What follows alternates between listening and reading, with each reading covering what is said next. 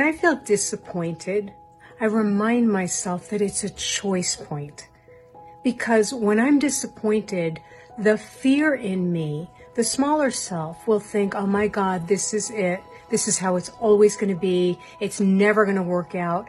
And then I've gone from being disappointed and being frustrated to being stuck now forever in a cycle forever, because that's what my mind is telling me. So when I'm disappointed, it's a choice point. It's just a choice to remember this is a moment in time. It hurts. It will pass. And I am far stronger than anything my fear or smaller self tells me. It's your choice point right now. I believe in that strength in you. I'd love to hear how you're doing. Leave me a comment, an emoji, where you're from, anything.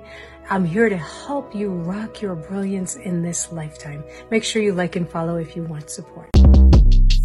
Shortcast Club.